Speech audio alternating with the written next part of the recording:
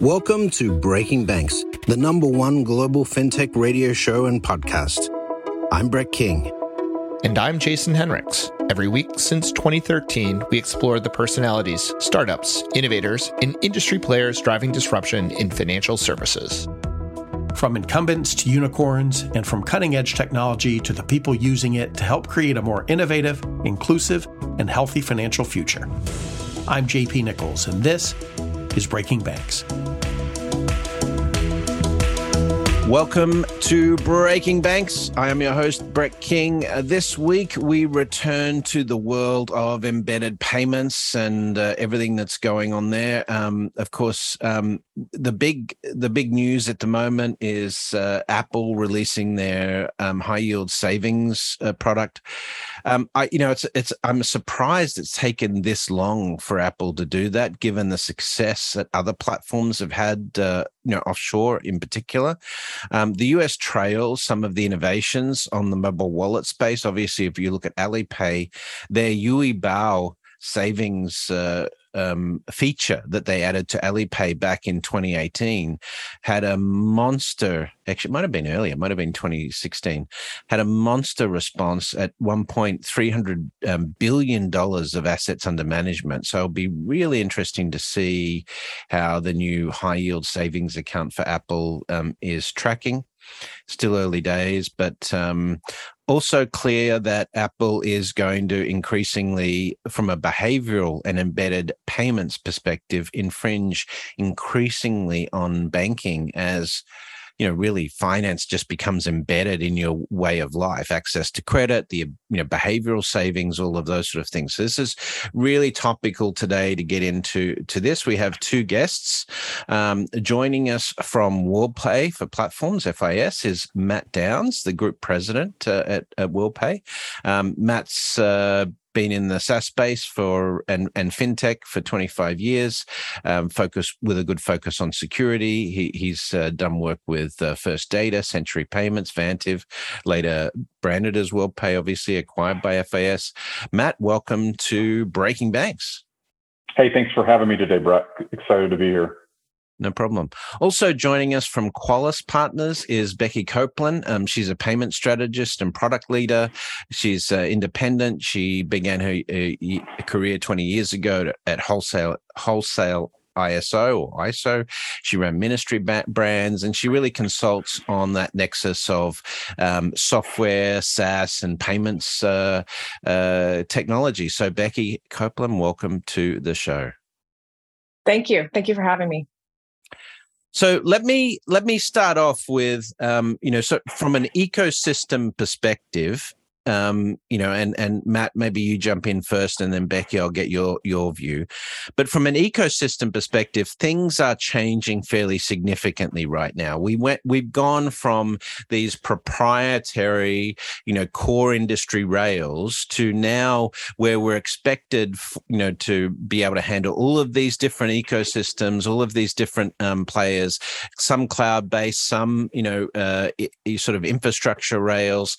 Then we've got crypto and smart contracts and all of this other stuff. Now we're talking about wallets in the metaverse and, smart glasses, how they'll be integrated into this.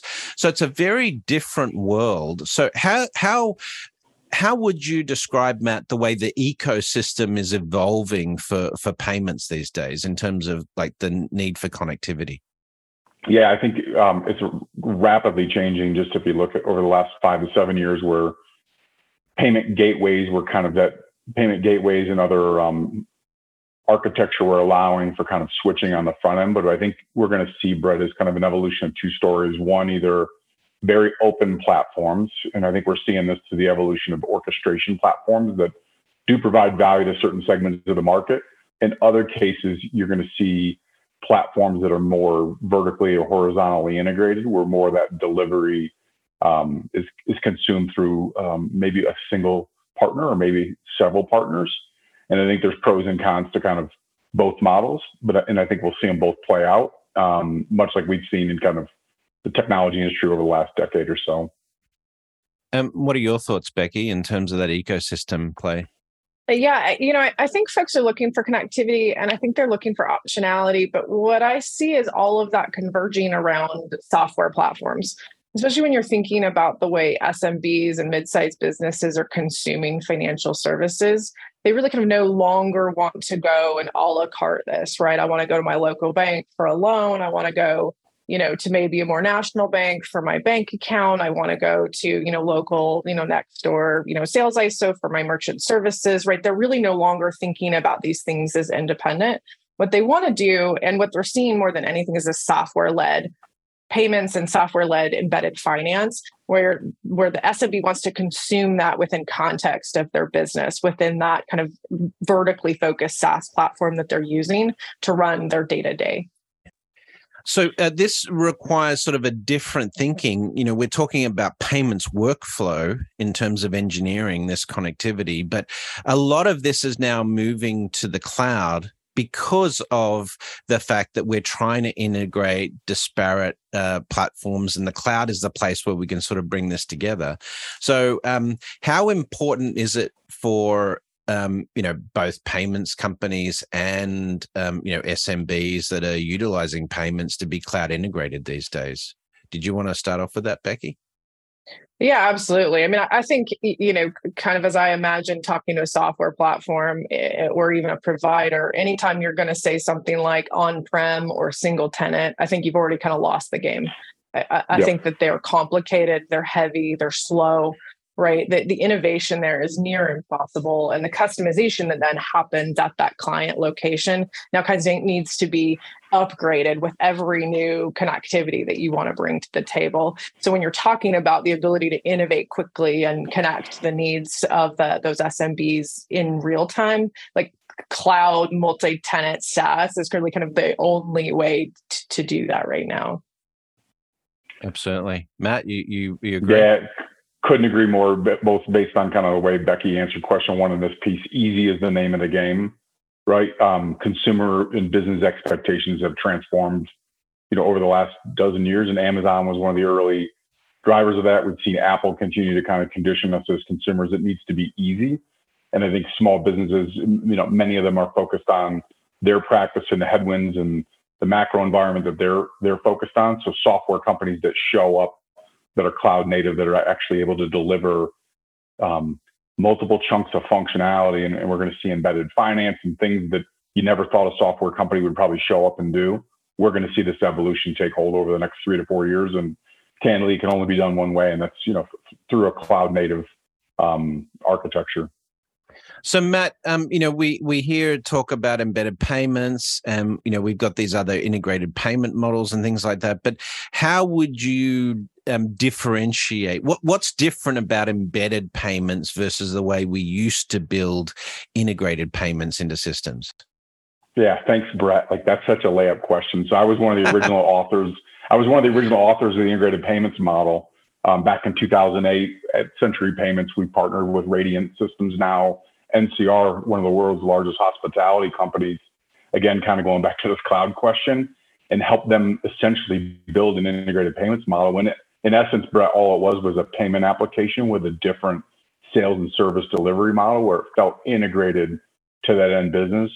Where we've gone with an embedded payments is it's much like that Uber experience, right? The two-sided experience from both payments and banking, both as a rider and driver. And we're going to see that proliferate throughout the experience, right? Where companies like WorldPay specifically, and this is one of my responsibilities, is embed our technology through these cloud native companies to where to the business, it feels like the software companies delivering the end-to-end experience, and not just payment acceptance, but it could be business DDA, small business lending, inline consumer finance. How does all that get packed up into one experience, helping that software company who's that mission critical software that's helping that small business operator or medium business operator run their business, create that seamless experience? Because, much like payments companies, software companies are fighting to create differentiation at the point of sale. Because again, expectations have changed of what should be delivered there.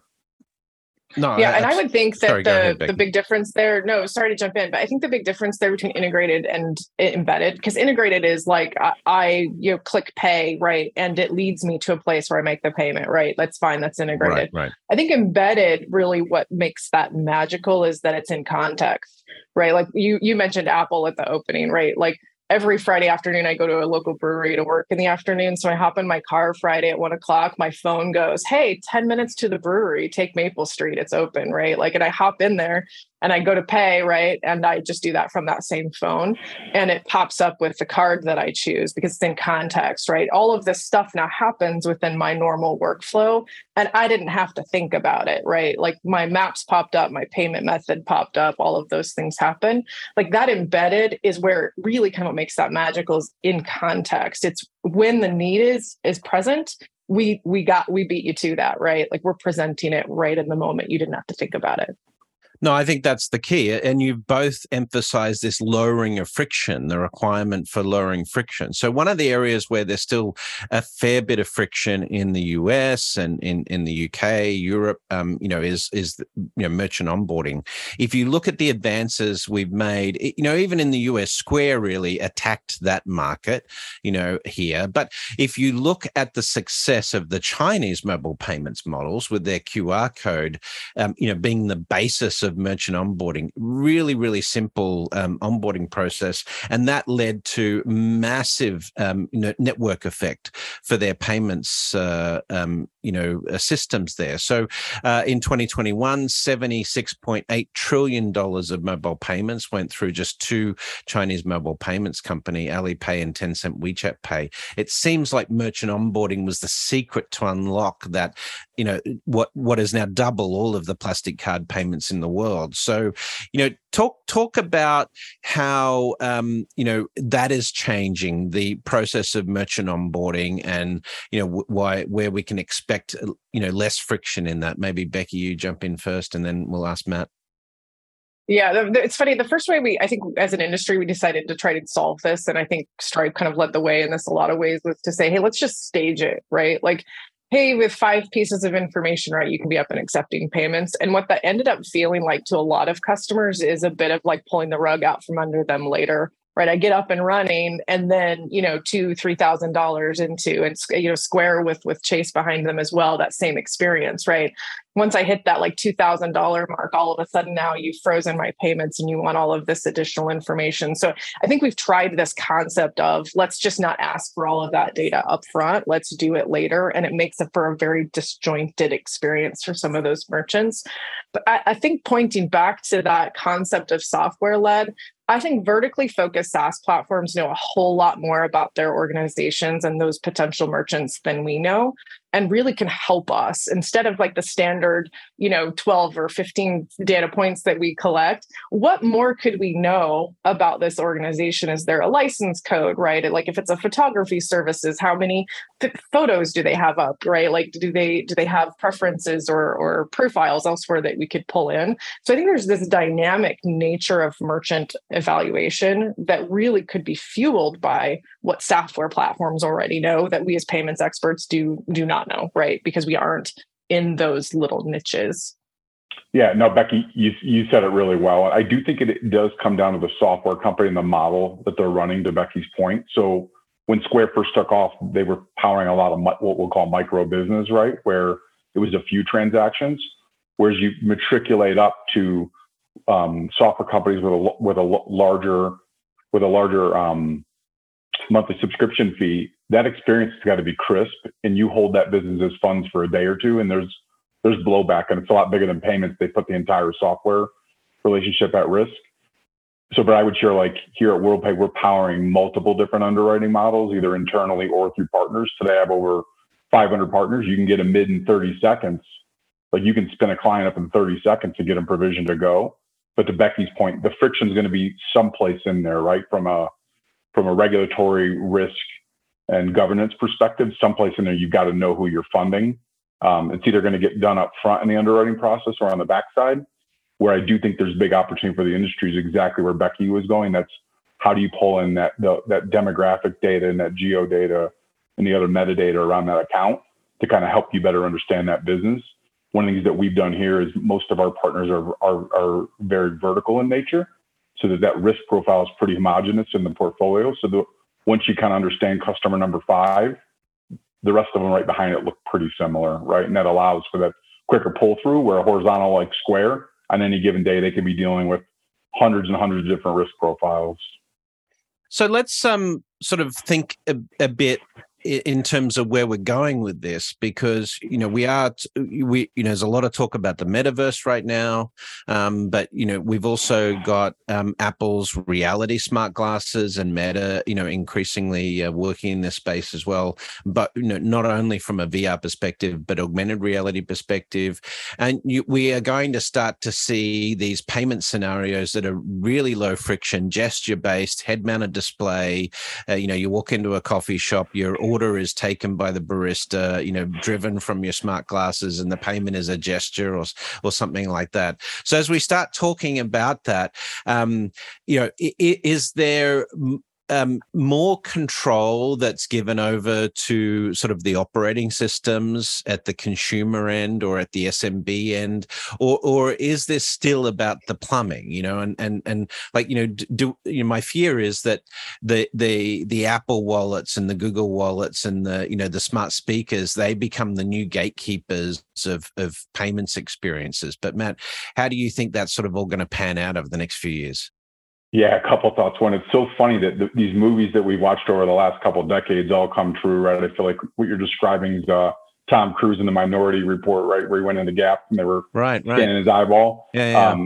The reality, Brett, is I think the innovators are going to drive the market, and that's my business, right? I mean, we're out there finding the people that are going to unlock these new use cases, these new technologies, and power them. I think what we see as a macro trend, if you just think back over the last couple of decades, is more and more you're seeing the technology move closer to the consumer, right? Even if you just use banking as an example, for many of us, I'll date myself, we all started out as a teller, then we moved to the ATM, then we went to a web-based online banking, then banking ended up on our phone, and now that phone's right at the point of sale, right? So I think we'll continue to see many of these technologies move closer to the consumer, and I think the businesses will be challenged to provide those experiences. And to us, it's the innovators in the market that are going to create those experiences. And that's what we do. We help power them, standing behind them, kind of where their knowledge drops off from a technology standpoint, to bring in the financial technology part where it actually connects to traditional banking and acquiring plumbing. Okay. Becky, where do you envisage this going? As a consultant, I mean, obviously, it's getting easier to enable businesses to do some innovative payments things, but do you see like a whole new evolution of e-commerce, m-commerce, glasses commerce sort of coming with these payments innovations? Yeah, I think we'll continue to see that evolve. And what's fascinating about it is on the front end, it feels like it's an entirely different concept, right? Like, I'm going to pay with my glasses. Like, this is so very cool. In the reality behind the scenes, it ultimately ends up becoming a traditional transaction. And all of those cool technologies are about authentication, right? How do I approve this transaction? How do I initiate this transaction? At the end of the day, it's still going to process on a standard rail. And so from the back end, that kind of gives us a benefit in that we already know how to process these transactions. I think what that does, though, is it gives us a lot of fun ways to bring that back into context, right? At the point I'm thinking about a purchase, I can authorize this purchase. And it's about how we think about authorizing, like Matt's point about paying with my phone, right? Like, I don't pull out my plastic card anymore. I tap with my phone. And now what we see is I don't pull out my phone anymore, right? I blink or I wave in front of my glasses. And that still is just going to trigger on the back end some sort of traditional payment method, right? Like, you're still going to run a card or an ACH or something on the back end at the very end of the day. And so I think what that does, though, is the winners of that game are somebody who provides that in context for both the merchant and the buyer, without kind of exposing all of this payment rail mess that happens behind the scenes, where the buyer really just feels like I just flipped my hand and something magical happened. And we've kind of hidden all of the mess of, we have all this regulatory and multiple rails and, payment money movement on the back end. But at the same time, shouldn't we be getting rid of all the mess at the back? I mean, isn't that part of the opportunity? It sure sounds like it, right? Well, you'd think, but that requires. I mean, we do have a lot of stickiness in those old rails, particularly in markets like the US and Europe. Whereas sort of like if you look at mobile wallet adoption offshore, in African markets and ASEAN markets and things like that, we're circumventing a lot of that now because there's sort of P2P, and real-time payments capability, FedNow still coming next year. But, like if you look, I remember living in Hong Kong in 99, having real-time payments available then, and it's like, it's like some of this infrastructure we're sort of trying to prop up and reduce friction on, maybe we just need to like get some new rails in there, but don't tell Visa or MasterCard you said that, but the issuing bank and the regulators are right there. They want their tax income and they like these traditional rails. They get to track I know it. But even if you like, I know MasterCard and Visa are really worried about this right now, but if you look at a lot of these rails that are emerging, the interchange model is clearly a threat. So but there are other opportunities for revenue in terms of facilitating payments beyond interchange. The ones that are most have seen the biggest growth, particularly in the SMB space in places like China, is merchant funding. Getting access to credit, as part of the payment rails or the wallet service. Now, Matt, you've got this payment facilitation tech that you guys use at WorldPay, PayFac.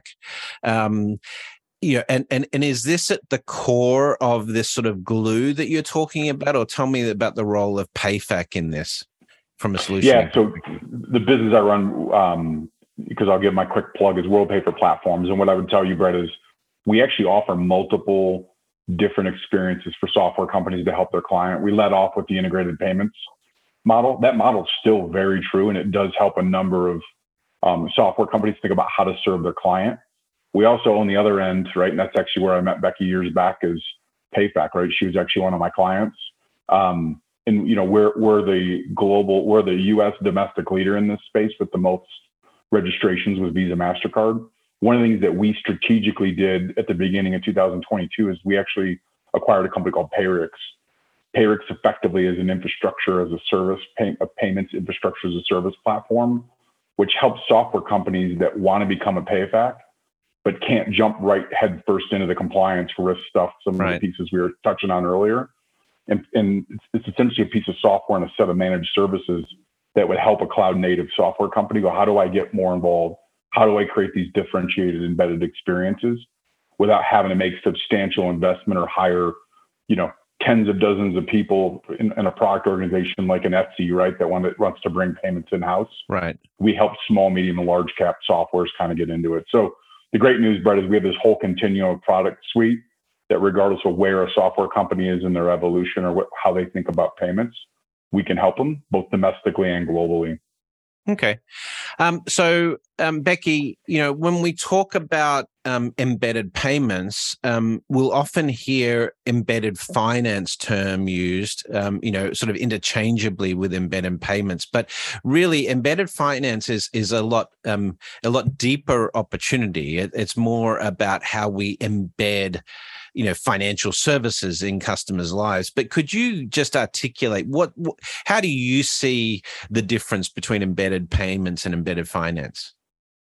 Yeah, absolutely. I mean, I would say at a high level, embedded payments is an element of embedded finance being kind of the whole suite of financial services that an SMB or a software platform might need or want. And what's funny is they traditionally got all of these things from their bank, right? Even merchant services, which kind of an ancient term for accepting payments, right? Which we all figured out, 10 years ago or 15 years ago really needed to be simpler. And that's where you saw that evolution of that payment facilitator model in organizations like the ones Matt runs.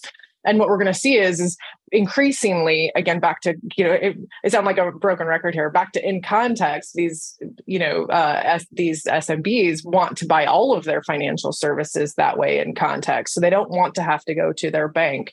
And you think about the role then. Just make it as easy as possible, right? Yeah. Like when you think about what all you know about an organization if you're processing all of their payments, right? Like, and what you could then use that data for, like to do real-time capital lending, right? Hey, we saw that this customer that you do a lot of business for just placed this massive order. We trust you. We trust them. Here's some real-time capital to help you fulfill that order. Now, all of a sudden you can deliver that in context. So imagine being able to do lending, right? Kind of almost micro lending in context. And that would expand to, DDAs, expense management, right? All of those things now become super embedded with the way the organization does their business instead of very divided today, where I have kind of these separate pockets of services. So that's how I would see that coming in and playing with the embedded payments system we have today.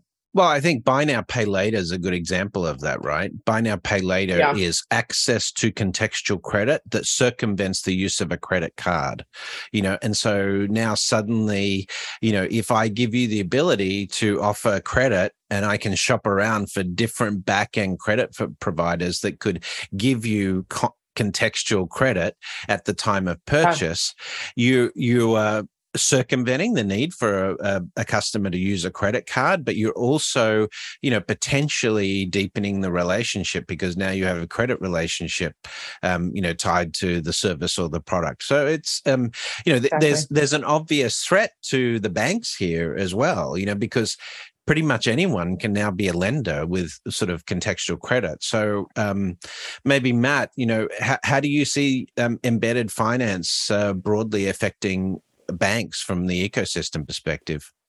Yeah, I'm going to hit it two ways, Brett, real quick. One, Becky described a use case, but think about all of us, right? If we were using a piece of cloud software to say, run a medical practice, that ability to never have to switch out of that software and be able to look into the checking account, look into the GL and recon a transaction across the flows.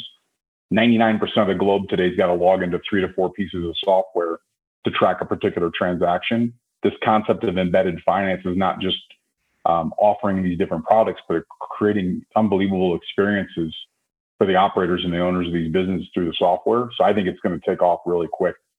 I think the way the impact on banks is actually, I think it's going to help a lot of banks become increasingly relevant in a digital delivery age. At FIS, we have over 5,000 banks. We've got key software around core issuing, et cetera. So we're very well positioned to seize this opportunity because I don't need to bring in a stack of third party. We actually can expose a lot of this product natively right through our own product suite. And the reality is that equates to business value to the operator because they're not sourcing from 12 different vendors.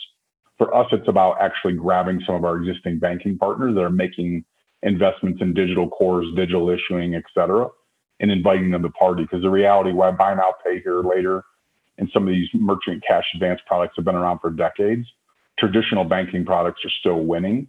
And for us, it's about bringing the right relevant banks to the party. We talked about regulatory, et cetera, bringing some of these parties up and going, hey, would you like access to new distribution through these digital platforms? We're seeing, lots of hands raised. The question is, they're going to have to show up from an operating model and digital perspective to do it. So I think there's a place where banks and these technology companies can coexist. But in that, and I'll end with one thought here, and that is, as we go through this recession that clearly we're in, I think durable balance sheets, durable technology is going to win. And we saw this in 2008, Stripe and Square's emergence coming out of the other side of that. So I think it's going to be interesting times ahead. And I think there'll be some traditional players that win. I think there'll be some new entrants that win. But I believe that vertical integration will be a structural advantage as this market trend unfolds. I have to say, Matt, that's a very US-centric view because, if you're in China, there's no way you'd be able to say that, right? There's no way you'd be able to say that the incumbent banks are going to come out on top because of this infrastructure. That's the challenge. I didn't say all of them, Brett. I said some of them. Yeah, some of them evolve. Yeah, that's good. All right, well, interesting conversation. Maybe Becky, I'll give you the final word. Take us out, 5-10 years, and what is the world of embedded payments going to look like finally?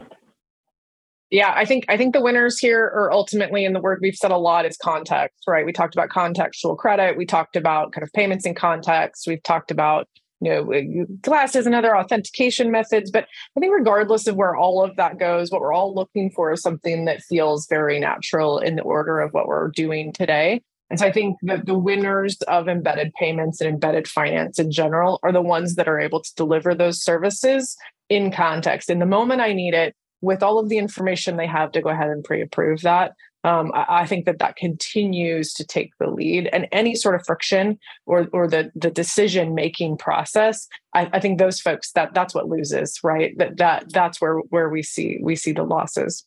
I agree a lot like Becky. I think the winners in this spread are going to be the ones that create really unique, compelling workflows and use cases for their company. And I think we'll see three giant TAMs, that being banking, payments, embedded finance, and embedded SureTech, which is almost 11 trillion in TAM. I think the lines are going to get significantly blurred over the next 3 to 5 years. No, there's a huge opportunity to disrupt this space still, given what we've seen with mobile wallet usage offshore and the slow adoption of mobile wallets and embedded stuff here in the US. Becky, how can people find out more about Qualys and the work you're doing? Yeah, absolutely. Find me on LinkedIn is the easiest place. So Becky Coplin on LinkedIn, Qualys Partners. Awesome. Just to summarize, if you want some more information, go to www.fisglobal.com/WorldPay platforms for more information on WorldPay. That's www.fisglobal.com/WorldPay platforms. That's it for this segment. Stay tuned with us. We're going to have a quick break, and we'll be right back after the break with some more fintech goodness.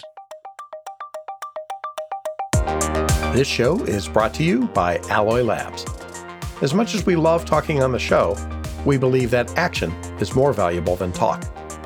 Alloy Labs is the industry leader in helping fearless bankers drive exponential growth through collaboration, exclusive partnerships, and powerful network effects that give them an unfair advantage. Learn more at alloylabs.com. Alloy Labs, banking unbound. Welcome back to Breaking Banks. Continuing our tradition of having best-selling authors on the show to launch their new books. We have Diana Kander joining us today. She is a New York Times best-selling author. She's just got a new book out. It's called Go Big or Go Home, which I thought was an Australian expression, but maybe it's a global thing. But Diana, welcome to the show. Thank you so much. So how do you go big or go home? So go big or go home is a mindset more than anything, which says that in today's hyper-competitive, frequently changing environment, if you can't create a memorable experience for your customers, then you'll be instantly forgettable, regretfully mediocre, and you won't win the business as often as you should. Now, is this an epiphany that occurred to you, in your career in terms of differentiation, or is it something that gradually you learned to do? No, this was like an epiphany moment that I had. This CEO who connected with me through a mutual friend called me up. I was like, I want to write a book about our company. They have this company that creates experiences for like sports teams and colleges. And I was like, okay, good for you. Like I took the call on my treadmill, walking my dog, like zero interested. And he was like, well, why don't you come in and take a tour of our place? And I was like, fine. So I walk in, he gives me a tour of this pretty cool, like 200,000 square foot facility. And then he stops and points to this giant thing. And he says, that's the world's biggest 3D printer. And I was like, okay, that's pretty cool. And he said, we used it to win, like building the biggest 3D object for the Las Vegas Raiders. And I was like, oh, well, that's pretty cool. He said, yeah, we have a move in our company. When we really want to close a deal, we call it the LTF. And when we do the move, usually our typical close rate is 45%, but the LTF close rate is 90%. So of these harder to win pitches where they have sometimes no business pitching, they win 90% of them. And I was like, okay, now I want to know more. And as I became obsessed with the idea, I started interviewing their employees, their customers, and really understanding the science behind how it worked. I was like, this is a game-changing idea that now I have to tell everyone. And by the end of it, I was begging him to co-author the book together. He's the co-author on the book, Tucker Trotter. And so what does LTF stand for? We had a big debate about whether to call the book, but it stands for land, the, and then F word. Okay. Yeah. All right, fair enough. Faith land. So it definitely does appear like a mindset approach to this in terms of like a lot of it is thinking. But you talk about the fact that, getting an emotional connection with a potential business partner, whether you're pitching business or whether you're selling something, is really critical. And it would appear like because we're relying more and more on technology these days, I get these cold calls, spam robocalls, I get these spam emails, and, I don't know how they get any return on investment off those sort of mechanisms anymore. So it would seem to be, a point of differentiation to be emotionally connected with someone and someone's brand. But how do you start that off? Does it involve a lot of planning?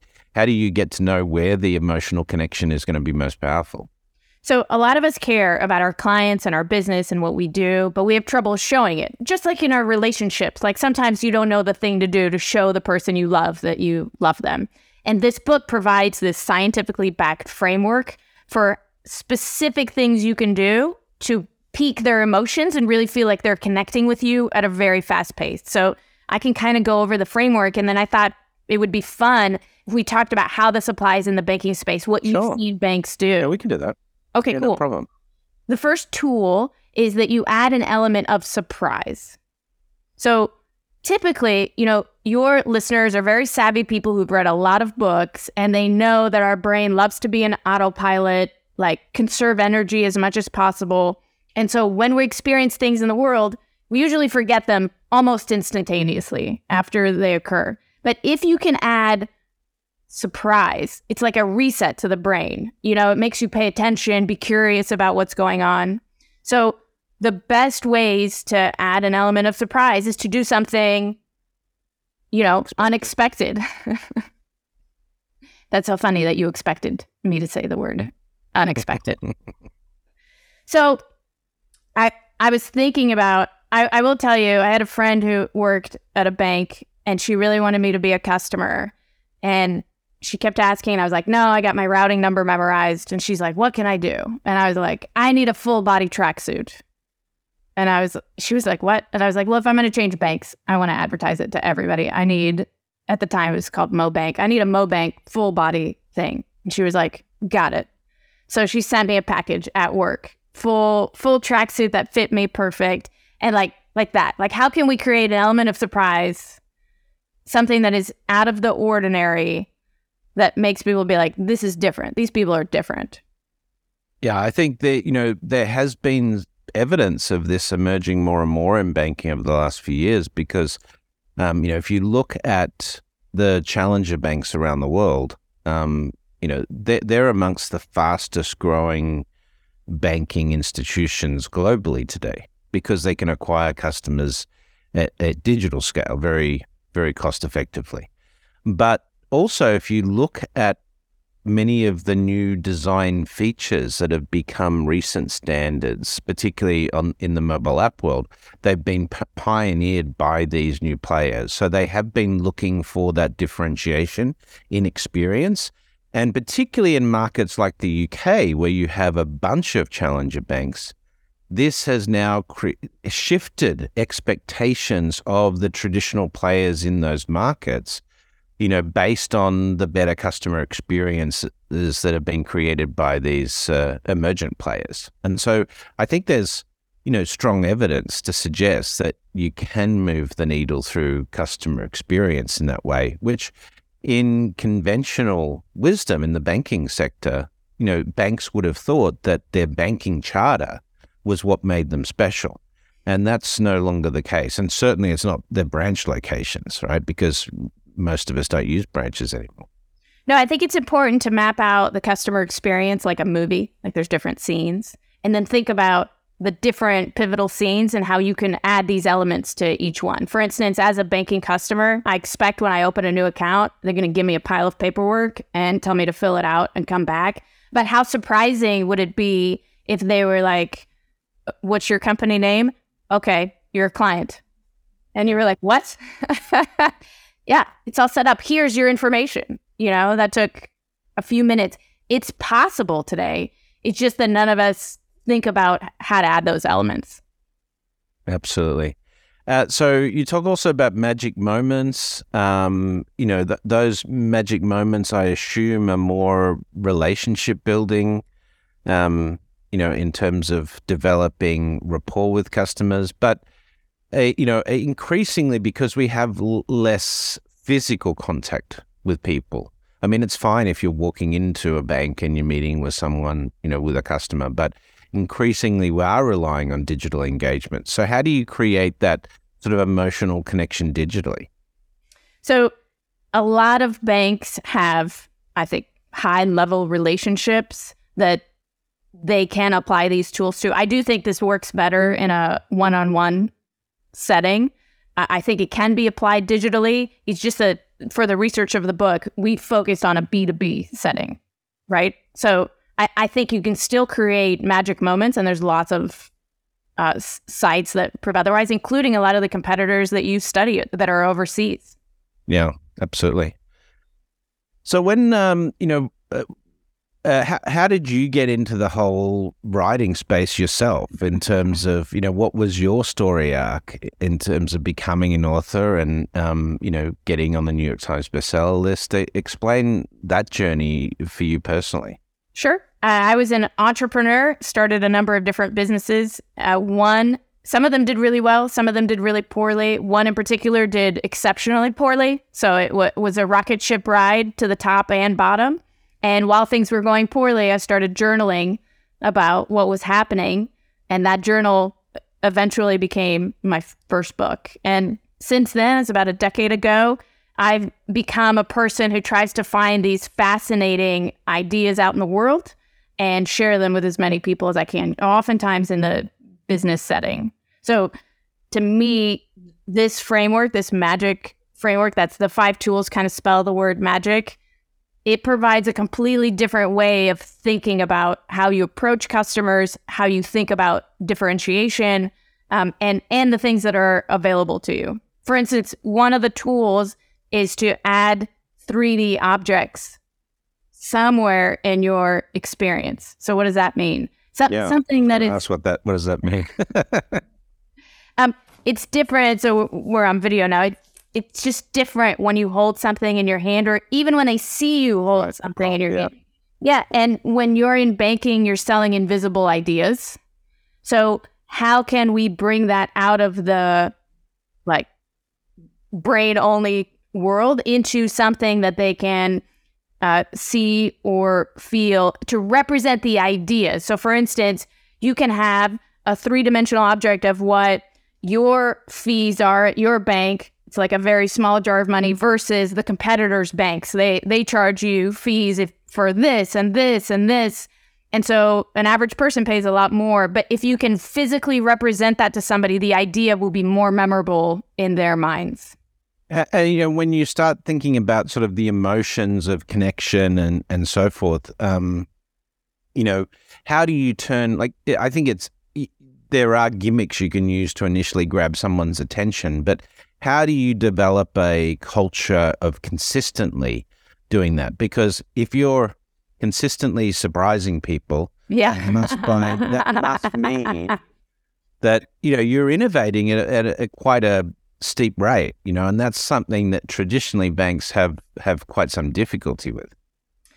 Well, I think it's about constantly challenging ourselves. I posted an article on LinkedIn just yesterday about how a bank had hired a Ritz-Carlton customer service trainer to teach their internal folks on how to interact with their high net worth customers. because they understand that just looking at their own best practices or even competitors' best practices isn't going to differentiate them. So I think there's a lot of opportunity, like so much opportunity for us to create these special moments. It's just, where do we go to look for the inspiration, and how do we hold ourselves accountable to keep doing it and to not rest on our laurels? You know, every dollar you make is a reason not to change anything. So how can you decide to change something and go big so that you can benefit for the next decade? And how, tell me about your writing process. Sure. I mean, obviously we've had a few different authors on the show. Kevin J. Anderson, who's done 70 New York Times bestsellers, so envious.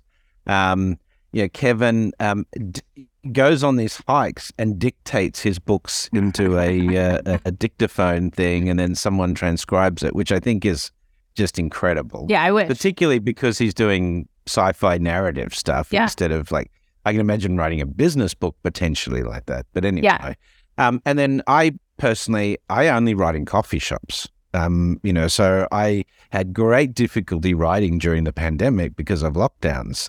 As soon as lockdowns were over, I actually came out with a new book. I actually traveled from New York to Thailand because Thailand, we have a residence there, and Thailand came out of lockdown sooner. And so that enabled me to get back in the coffee shops and finish off my book. I was just in South Africa last week and I was writing there in a coffee shop, great coffee shop in Cape Town.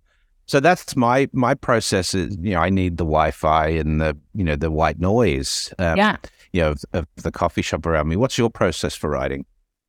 I think the best way to sum it up is I write a whole bunch and then cut away the vast majority of it. So this book takes an hour and a half to read. It's like 20,000 words, but we easily wrote 50, 60,000 words and then just cut away everything that wasn't amazing. So there's a lot on the cutting room floor that includes amazing stories that just, didn't quite fit or weren't good enough for the book. And so I'm as proud of the cutting room floor as I am of what made it into the book. So do you use an editor that you've worked with before, or is it? Yes. Okay. I think the more people you can get involved in the project, the better it will be. And tell me a bit more about Tucker and why you chose to write the book with Tucker. Begged to write the book with Tucker. I mean, he is the source material. So it's his philosophy that kicked everything off and his business practices. He just didn't know why it worked. He just knew what they were doing. And I was able to provide the science behind it, as well as find the additional stories of other organizations that were creating this kind of magic with their customers. And so what was that magic sauce? It's turning your sales process and thinking about it like an experience. So think about how you interact with your customers like scenes of a movie. Or if you ever watch political debates, they have at the bottom those like emotional responses from the audience, the little ticker that goes up and down. So think about your customer process with those little emotional tickers and think about the highs and lows. And unfortunately, for most of us, it's just a straight line, which means, no heartbeat, no peaks. And when he started thinking about how to create these magic moments, it changed everything. And I will tell you, it changed everything for my business, which is keynote speaking. How I interact with prospects now is completely different, and I'm closing a much higher percentage of deals. I'm having a lot more fun, and I think I'm building relationships much faster than I ever have. I mean, you're a super energetic speaker. I think that comes across, that energy is contagious for audiences. It's an important tool set to develop as a speaker. But did you start off as a speaker like that, or is this something you've learned? No, you get better. You get better at everything. But I will tell you that a lot of speakers, and I think a lot of banks, this is how we connect, feel like their website doesn't fully represent how awesome they are. Doesn't communicate all of that emotion and caring that they have for their community and their customers. And I think if you shift your thinking from how do we create features and benefits for them, to the process of how we interact with them and how we can add a little bit of emotion to it, it completely changes the relationship. Now, in terms of sort of your core branding, in fact, looking at your website, you call yourself an innovation nerd. Yes. But you say that, but you also say that growth starts with curiosity. Yeah. It would appear to me that those two are quite closely related, that to be good at innovation, you have to be curious. So, what are you researching in the world that helps you keep that edge in terms of innovation? Obviously, you spent time with Tucker and his team and embedded there to do that. But how do you keep your energy levels up? How do you keep excited? Well, the opposite, Brett, of curiosity is certainty. And when you have certainty in your life and in your world, then you don't need to look up any other answers. And when you can be open to new ideas, new experiences, I had zero interest in writing that book. But when I was invited on a tour of Tucker's company, I was like, all right, I'll go. I'll say, this could be interesting. And I think the more we spend being open to new experiences, new ideas, going to conferences in different industries, which could provide value to ours, I think we're going to get those ideas. It's just that we're so sure we show up to work with a to-do list, and that's all we need in our life is just checking things off the to-do list, and that doesn't leave any space or room for curiosity. So I almost try to force it in my life. So one way I have forced curiosity is I'll take my best bit from a speech and then I'll forbid myself to use it for 4 to 6 months. And I'll say, okay, you got to come up with something else. And sometimes that something else ends up being even better. Sometimes it's a train wreck, that's what happens when you try. Well, it's a learning process, right? Yeah. But that's how you get to keep evolving, as opposed to being hey, remember that cool thing we did 10 years ago? Which is what happens at a lot of organizations, right. When you ask for trade off that for a long time, right? Yeah. So but it loses effectiveness over time. Right. And it's scary writing a book called Go Big or Go Home because the bar is set pretty high. Right. You have to go big or go home. But that's what I'm talking about, creating accountability for yourself, is to say, no, I will decide that is the bar that I want to be responsible for as a person, as an organization. And that kind of, commitment is felt by your customers. Tell me about the 3D printer technology they were using and why this was such a focal point, because I know you have also referenced this in your public speaking. You tell a story about this as well.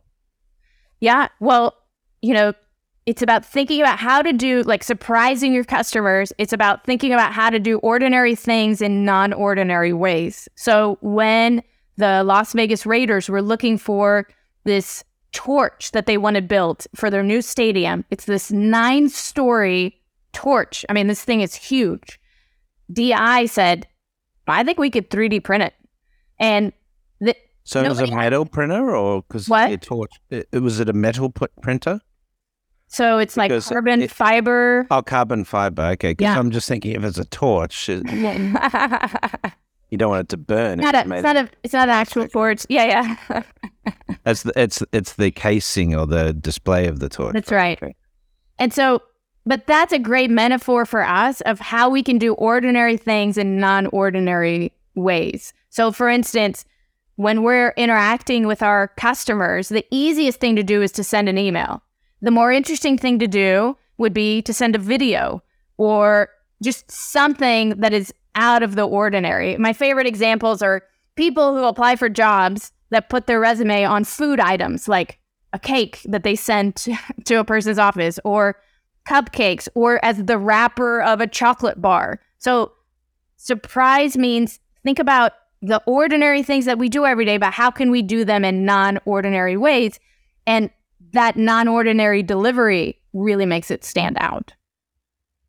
In terms of your personal journey, your arc in this, who has surprised you in the past? You mentioned the bank example. Someone wanted you to join their bank and sent you a tax suit. Is there something that these people share in common in terms of capability? I know, obviously, you can learn this skill, but for people, like your co-author and others that you've met and interacted with, what is it that has made them surprising? So I just think that as you're experiencing the world every day, you should keep a list of any time you encounter something and you're like, oh, that's clever. And I keep a list. Actually, this morning, I saw an author send out a mass email, and at the bottom it says, please respond and tell me what you do. I promise I read each one of these. This is my personal email. I check it every day. And I was like, oh, that makes me feel like she actually cares. I will use that. I will copy that, And so when I was sending out books for people to review, I got an email back with a video, and it started with like a musical number of somebody's response to me. So these are things that you don't have to buy the world's biggest 3D printer to create surprise. You just have to spend a couple extra seconds thinking about what is a little bit of a different way for me to deliver this kind of content to my customers. And I think that we've been doing it the same way for so long in banking that the amount of opportunity is huge. Yeah. No, I think we're going through a massive change right now in terms of modality of banking and so forth. Most bankers don't realize that mobile wallets have now surpassed plastic cards, as an example, for day-to-day banking use. And so a lot of that innovation is occurring right before our eyes, and yet most banks are still doing the same things day in and day out. Years ago, it's 10 years ago now, in 2013, I was invited to the board of JP Morgan Chase and to present to them on, at the time, it was my book, Bank 3.0. It was a 30-minute conversation or a 30-minute presentation and a bit of Q&A at the boardroom. And, you're sitting around the board and you've got people like Jamie Dimon and so forth there. This is in New York City, at their headquarters.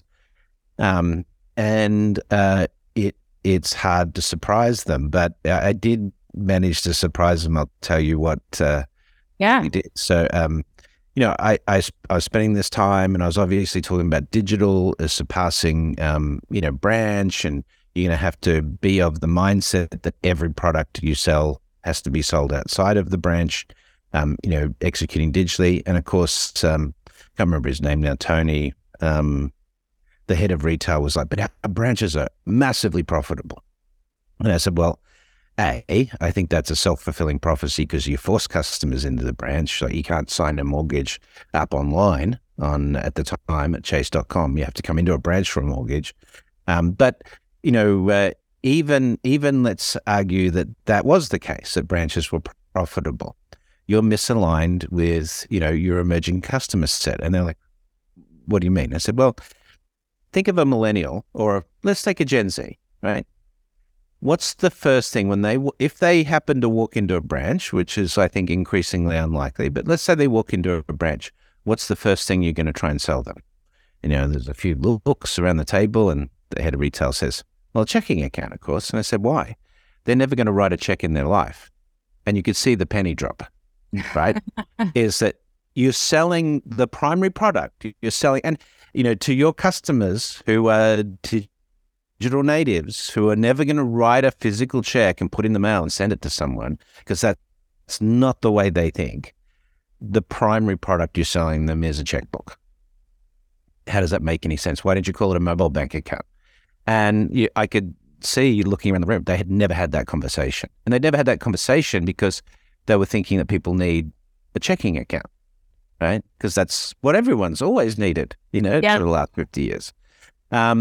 So there are, and the number of banks today that still only sell checking accounts for opening your bank account, versus what we see, with Alipay and WeChat Pay and, Apple Pay, at least with Apple, they have the cool titanium card, which they didn't even want to do a card. They just wanted to use the phone. But, this is the functional ecosystem in the States. You look at these mobile wallet players and they sell you on convenience. You look at Revolut's success in Central Europe and Eastern Europe. Much of it's been because they offer crypto custody, the ability to buy and sell crypto, which there was just no services in those markets for. I do think that ability to sort of change where you fit in a customer's life in terms of your relevance is important. But doesn't that presume that you really know your customers well? I think a lot of banks are learning this over the last 2 or 3 years now, but the Radio Shack is really the lesson of this, where we thought that retail locations were the moat that protected our business, and it ended up being the thing that sank that business, And so sometimes that's why you have to stay curious. Sometimes your biggest strength can turn into your weakness. And if you don't keep in touch with your customers and their ever-changing preferences, then you'll be in big trouble. And I think the important thing to remember is that our customers' preferences are not set by us or even our banking competitors, but by every other experience that they have in the world. Amazon sets our customers' preferences. Right. And that bar is much higher. Yeah, absolutely. Fantastic. Well, I see the book's done very well. It's been in the bestsellers ranking across all the categories. You've got it in.